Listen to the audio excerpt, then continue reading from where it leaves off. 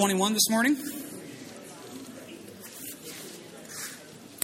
Real quick, I had a thank you given to us here just a little bit ago. It says Harvest Fellowship VBS. The Napoleon CPC thanks you in your giving of used and new clothing and bedding. May God bless you all in helping us help others. You are a blessing. Thank you, Napoleon CPC. And the Napoleon CPC is a ministry that we support out here. It's a great pro-life ministry, and we have an opportunity to bless them. And one of the items that the kids brought in during VBS this year were items that could be donated to that. And so just a neat blessing to be able to bless them. So we'll put that up on the bulletin board so you guys can see. All right, we'll be in Luke 21 this morning. Luke 21. And let's do the smart thing and pray before we get started. Heavenly Father, good to be here this morning. Thankful for the time. As always, you teach, we listen. Let your Spirit guide and direct. And pray that we would have hearts to hear and ears to hear what you're speaking this morning. In your name, amen. Luke 21. Now, last week we kind of did parts of Luke 21. We did verses 5 through 19, skipped verses 20 through 28, and came back and did verses 29 through 36. So now we're going to come back and do verses 20 through 28 and do verses 37 through 38. Now, there was a method to our madness on why we did it this way, because the way the topics came together, we wanted to be able to cover them entirely, and it was important for us to do that. A little bit of background, and I don't want to repeat everything we went through last week, but you have to understand to set the scene. It goes back to verses 5 and 6. Jesus makes a comment about the temple, and he says in verse 6 that one of these days the temple is going to be destroyed. Well, that leads the disciples to ask this question in verse 7. When will these things be? And what sign will be there when these things are about to take place?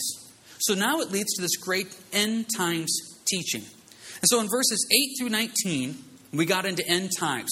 What's it going to be like at the end? And we went to Revelation 6 and we talked about how the seal judgments kind of look like some of the pre-signs that we're talking about here. 2 Timothy 3 and 1 Timothy 4. And we went to Matthew 24 and we talked about the end times.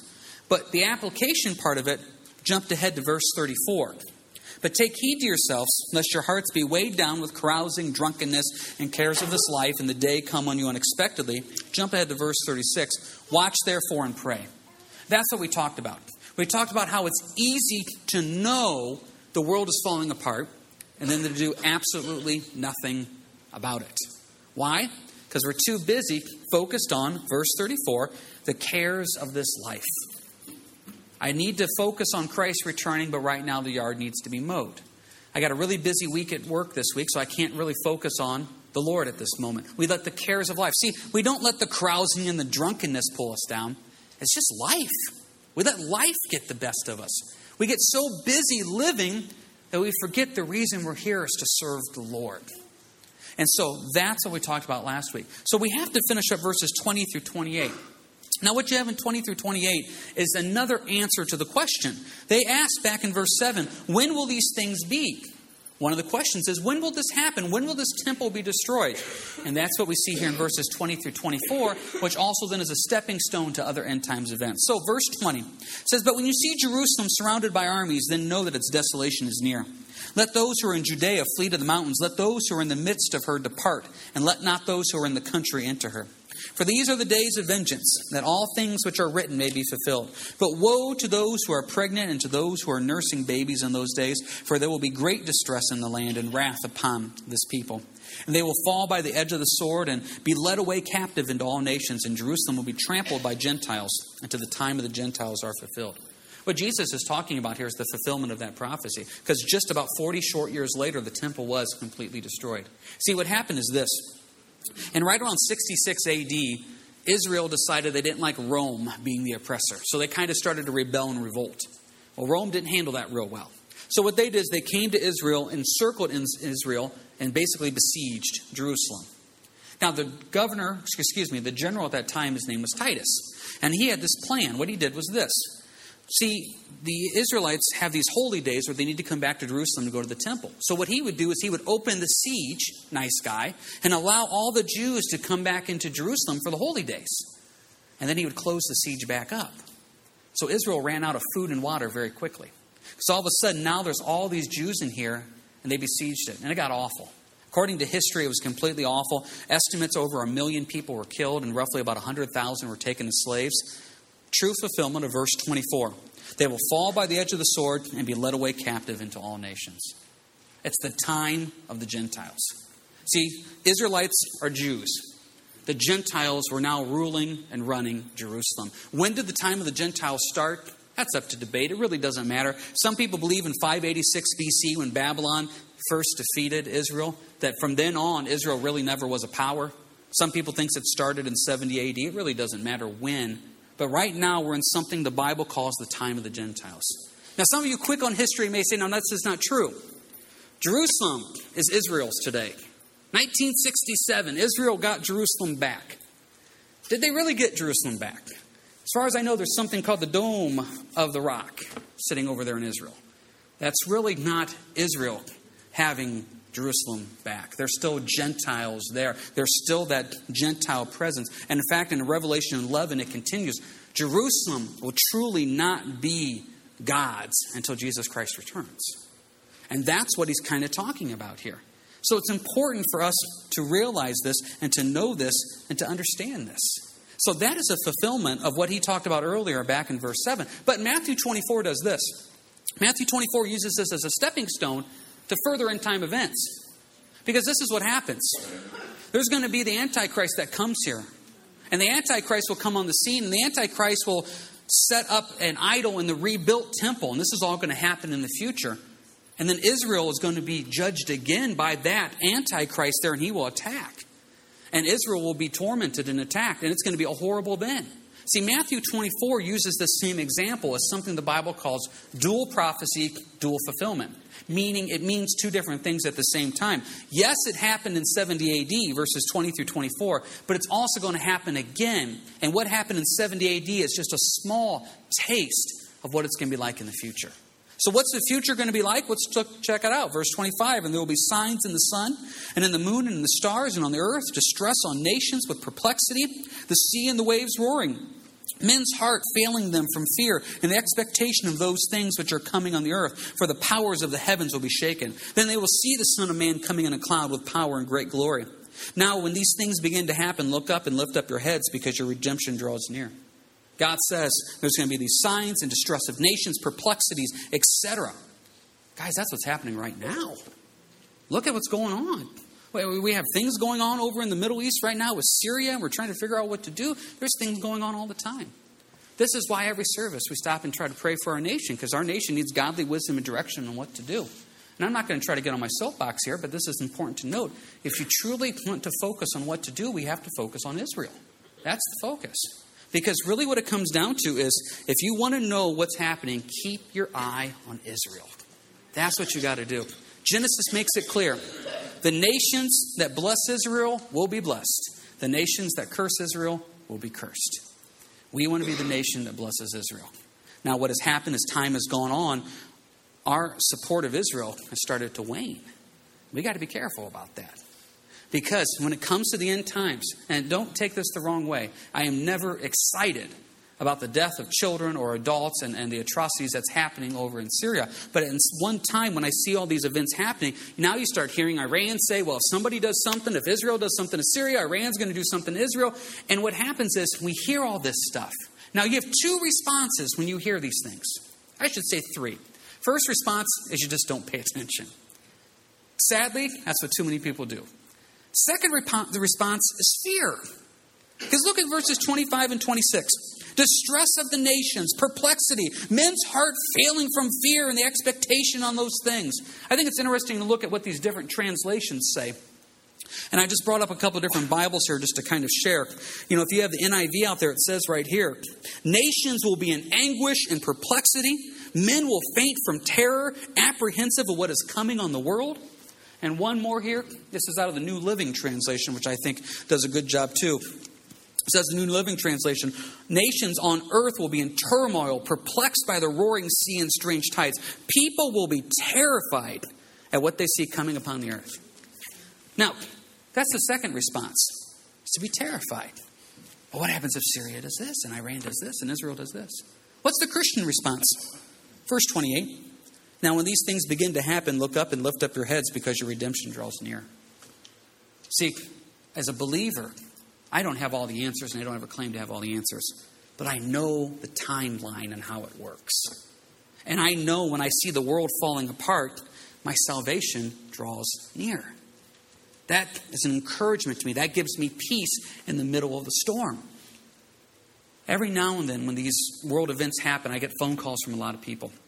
And if I get phone calls from from non-believers, and they're kind of worked up, they're kind of wondering what's going on with this, what's going on with that, I'm always careful to not say one phrase. I don't say, don't be afraid. I think non-believers should be completely scared out of their mind. Because if they're not saved, there's a horrible future happening. And I don't say that to be funny, and I don't say that to be mean. But I'm not going to tell a non-believer, oh, don't be worried about what you see going on in the world. No, 25 and 26, you should be in distress, you should be perplexed, and your heart should be failing. Because the reason these things are happening is God is giving you a sign to say the end is coming. Now, here's the problem with saying the end is coming. I've been saved for 20 years, and I've been told the end is coming every year that I've been saved. I've been teaching out here for 16 years, and every year I tell you the end is coming. It hasn't happened yet, has it? I got something in the mail the other day, and I was going to bring it in, and I forgot. It was bright orange. At the bottom of it, it said, mailogram, just kept repeating that. Big, bold letters, urgent, open immediately, everything. Opened it up, and it was for a magazine subscription. Point is this. We get desensitized by things. You remember when you were younger and you got to go get the mail? My boys get to go get the mail, and they get junk mail, and they're like, Dad, open it. No, there's no reason to open it. Dad, you need to open it. It's like, boys, I don't have a subscription to Glamour magazine. I don't need to open it, As an adult, we toss it. Boys, it's exciting. As life goes on, you get desensitized by junk mail. I think the same thing happens spiritually. Guess what? Jesus is returning. Yeah, I heard that a couple decades ago. I got to go mow the yard now. The cares of life distract us. Now, as believers, if we truly believe that the end is coming, if we truly believe that the signs are coming and the world is coming to this part, this should spur us on more than ever to get out there and be a light and a witness. We have the knowledge of what will happen. We have the understanding of what would happen. This should spur us on to be different in how we live and how we act and how we witness. Here's the problem. The world and Christianity, you almost can't tell the difference anymore. Christians act like the world, talk like the world, dress like the world. We're different. We're called out. Now, with that being said, are we taking this wisdom we have and saying, okay, I want to use this to spur people on to have a true knowledge of what's going to happen? Because Christ is going to return. And when he does return, he's coming in judgment. Now, it's important to talk about the two different returns of Christ. And we're covering a lot of area today, but there's two different returns. The first return of Christ is called the rapture. The word rapture literally means called out, caught up. This is where it happens before the tribulation starts. The tribulation is a 7-year period where the Antichrist rules and reigns and God judges the earth. Tribulation is basically the book of Revelation. Before that happens, there's something called the rapture where believers, anybody born again, is taken out. The Bible says that Christ meets us in the clouds. Christ does not step foot on the earth. We get to go home. We're done. We're free. The second coming happens at the end of the 7 years where Christ literally steps foot on the earth. And he steps foot on the earth to judge. That's Revelation 19. When Christ comes, the second coming, it's judgment. It's scary. It is just like we said in verses 25 and 26. Perplexing, distressing, anguish, hearts failing. It's a very scary thing. As believers, we have this wisdom, we have this knowledge. What do we do with it? Are we going to walk in fear? See, the Bible says in 2 Timothy 1:7, God has not given us a spirit of fear, but of strength, power, and a sound mind. So when I see the world falling apart on the news, it doesn't lead me to fear. It leads me to verse 28, an expectation of my redemption draws near. What do we do with this information? Sadly, what do some Christians do with this information? They run to the hills. Christ is going to return, so let's run to the hills and just wait. I don't see that. How are we supposed to be a light and a witness when we're running and hiding? Other Christians build a fort around themselves and their families. The world is getting awful, so we're just going to fort ourselves up spiritually, and we're not going to be touched by anything, nor we're going to touch anybody with the gospel. We're just going to wait. That's not what God says either. God says we're supposed to work, occupy till he comes. Just a few weeks ago, we talked about Elisha. Went out and touched the dead body and brought the dead body back to life. And we said how spiritually we're called to go touch the spiritual dead. They need the gospel. We have the gospel. Let's go tell them the gospel. But the world is scary. I just want to take my family and hide. No. I want to take my family and proclaim the gospel. Because verse 28, my redemption draws near. I know this. I get this. I understand this. So one segment wants to go hide. What's the other segment want to do? One segment wants to get angry. They want to get angry. And I got to be honest, I fall into that segment sometimes. I see the world falling apart around me, and instead of my heart breaking for the lost, I get excited about judgment. Wow. I get excited when I think of, you know what? When Jesus returns, you're going to see how wrong you were. Hope you like those little demon scorpions in Revelation 13 when they come poke you. I hope you like that. And that is that heart of anger. And when I see as Christians, instead of our heart breaking for the world falling apart, well, that's what they just deserve. That's also what I deserve. Don't get me wrong. I'm not defending the world. I am appalled at the world and what the world says is okay. I'm also appalled at myself sometimes when I look at myself in the mirror. We as Christians need to make sure we're not hiding. We need to, as Christians, make sure we're not angry. What are we supposed to do? Let's just keep it simple. Let's do what Jesus did. Verses 37 and 38. And in the daytime he was teaching in the temple, but at night he went out and stayed on the mountain called Olivet. Then early in the morning all the people came to him in the temple to hear him. Jesus did two things. He taught, verse 37, verse 38, he ministered. Let's do that. Let's not hide. Let's not get angry. Let's teach the gospel, and then let's minister to the lost. How simple is that? The other day we were doing devotions with the boys, and we talked about the concept of fruit. I was trying to teach them as Christians, you're supposed to produce fruit from the Lord. So I'm trying to teach this to an 8-year-old, a 6-year-old, a 5-year-old, and a 3-year-old. 3-year-old had no concept in any way whatsoever. The 5-year-old thought he literally was a fruit tree, and I couldn't get through to him.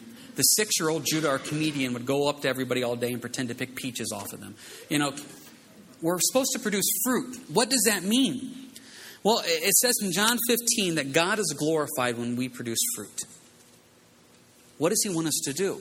He wants us to spread the gospel. So often I run into Christians that are perplexed and confused on what is God calling me to do. He's calling you to present the gospel. That's what he's calling you to do.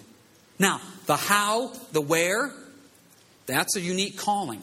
But ultimately, you're called to glorify the Lord in presenting the gospel.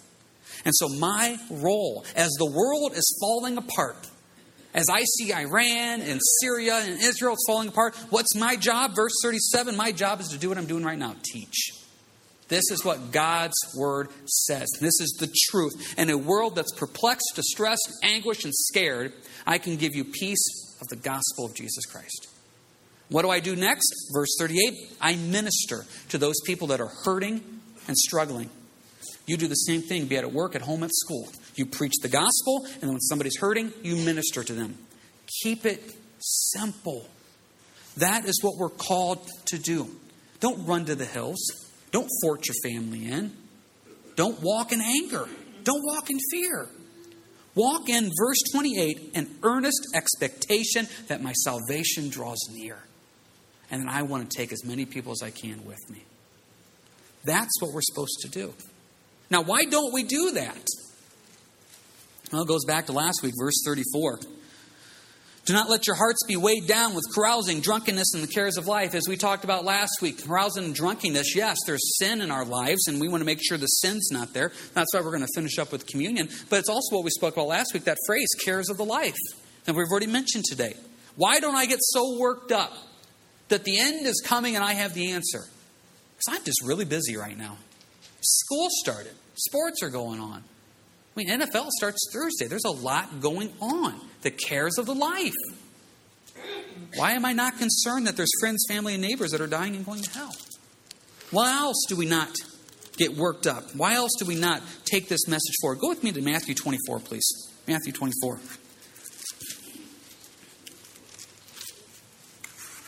I highly encourage you, if you don't have a devotional that you're doing right now, Matthew 24 and 25 fit in wonderfully with these last couple of teachings here that we've gone through in Luke.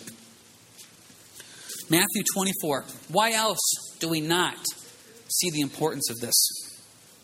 Matthew 24, verse 45. Who then is a faithful and wise servant whom his master made rule over his household to give them food in due season? Blessed is that servant whom the master, when he comes, will find so doing. Very simply put, the master is God. He is returning. I am the servant, so I'm supposed to be doing the things that my master wants me to do. What am I supposed to be doing? Verse 45, handing out food. What's food? Jesus is the bread of life. Okay, that's simple. What's the problem? Verse 47, assuredly I say to you that he will make him ruler over all of his goods. But if that evil servant says in his heart, my master is delaying his coming. Wow, we fall into that trap. Yep, Jesus is returning, but I'm kind of busy. My master is delaying his coming. We lose focus on that. I'm not making any claims. I'm not saying today, tomorrow, this year, next year, a decade, 100 years. I'm not saying, because I don't know. What I'm saying is this, it could be today or tomorrow or next year or a decade or 100 years. Let's not get that mindset of my master is delaying his coming, because what happens next, verse 49, and begins to beat his fellow servants and to eat and drink with the drunkards. See, what happens is when we lose focus on the return of Christ, we do these things. We begin to beat the fellow servants. Some of your translations say smite. Now, I hope we're not literally beating our fellow servants. But what do we do sometimes as Christians? We sure beat people with words. We sure attack. My goodness, as Christians, when we see non-believers, we attack them. We attack their lifestyle. We attack what they do. We attack what they say. We attack everything about them. Is what they're doing wrong? Of course it's wrong. They need the gospel. I'm not saying once again that we downplay what we're doing or agree with what they're doing. No, it's sin. But why are we attacking somebody that's already lost? We need to present the gospel of truth to them. It goes back to that anger thing. When I see somebody who's lost, when I see somebody who wants to take my community, my family, the nation, whatever, down, why is it I attack? Why am I not praying? Why am I attacking? Why am I not fasting for them? Next one, we eat and drink with the drunkards.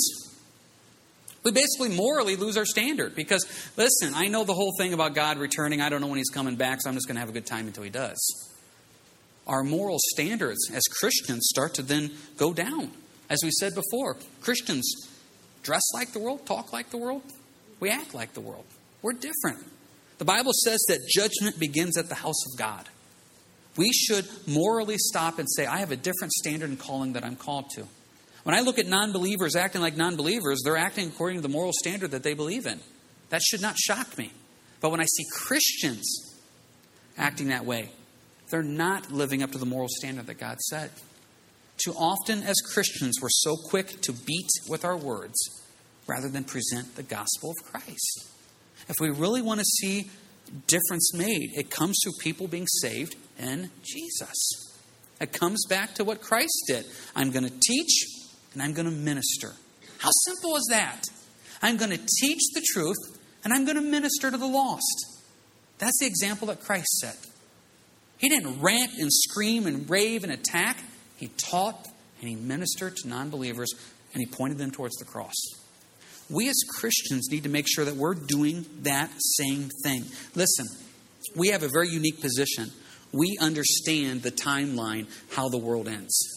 We have information along that type of line. We have knowledge. With that knowledge, that should spur us on to live a life for Christ in all we do and say, but then also spur us on to be a light and a witness in all that we do and say. It's easy to get caught up in the cares of this life and to be brought down. But we have a different standard that we're called to, and we're called to do just like Christ did in verses 37 and 38. Teach and minister. That is how we can make a difference for eternity with the gospel of Jesus Christ. Now, with that being said, that's why we wanted to go into communion. Because it's really easy at this time to want to do these things and not follow through. It's really easy to get distracted at this time and not follow through.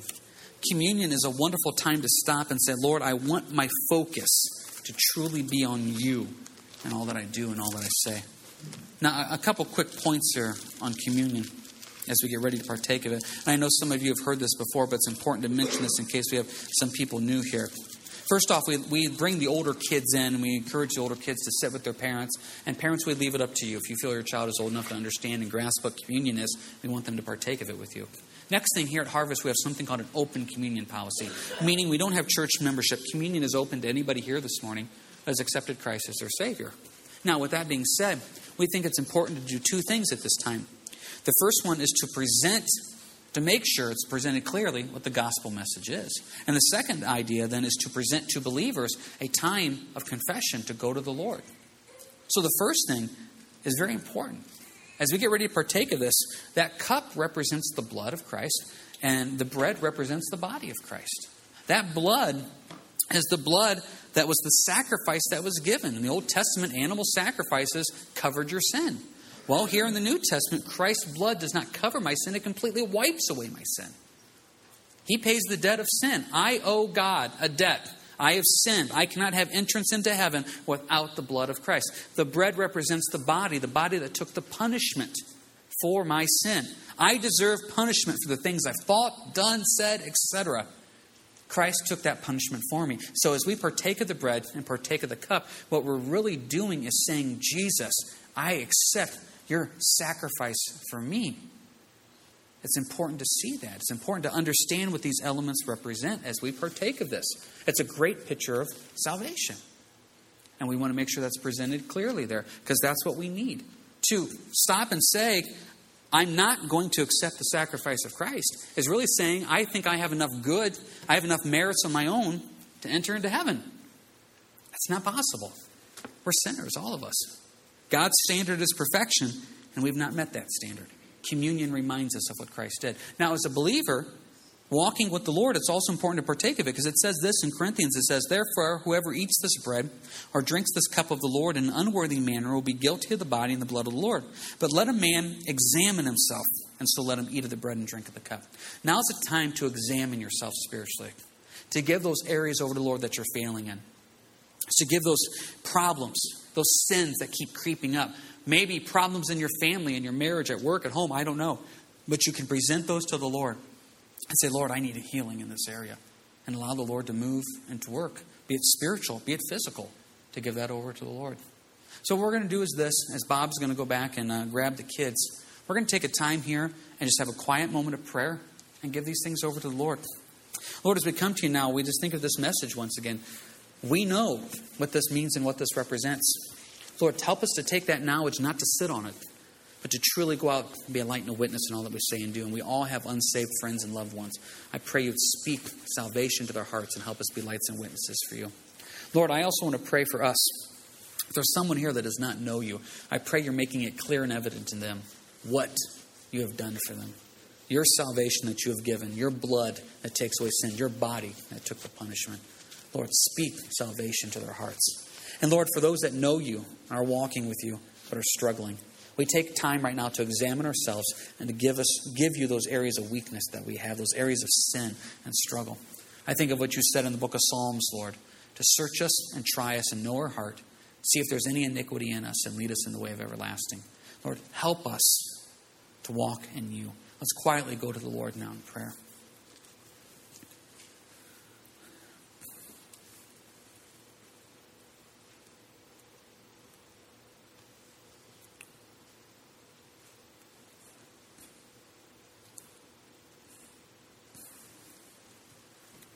Lord, it's so easy at this time to feel completely overwhelmed by all the failings we have. Thank you for being a God of grace and mercy and love.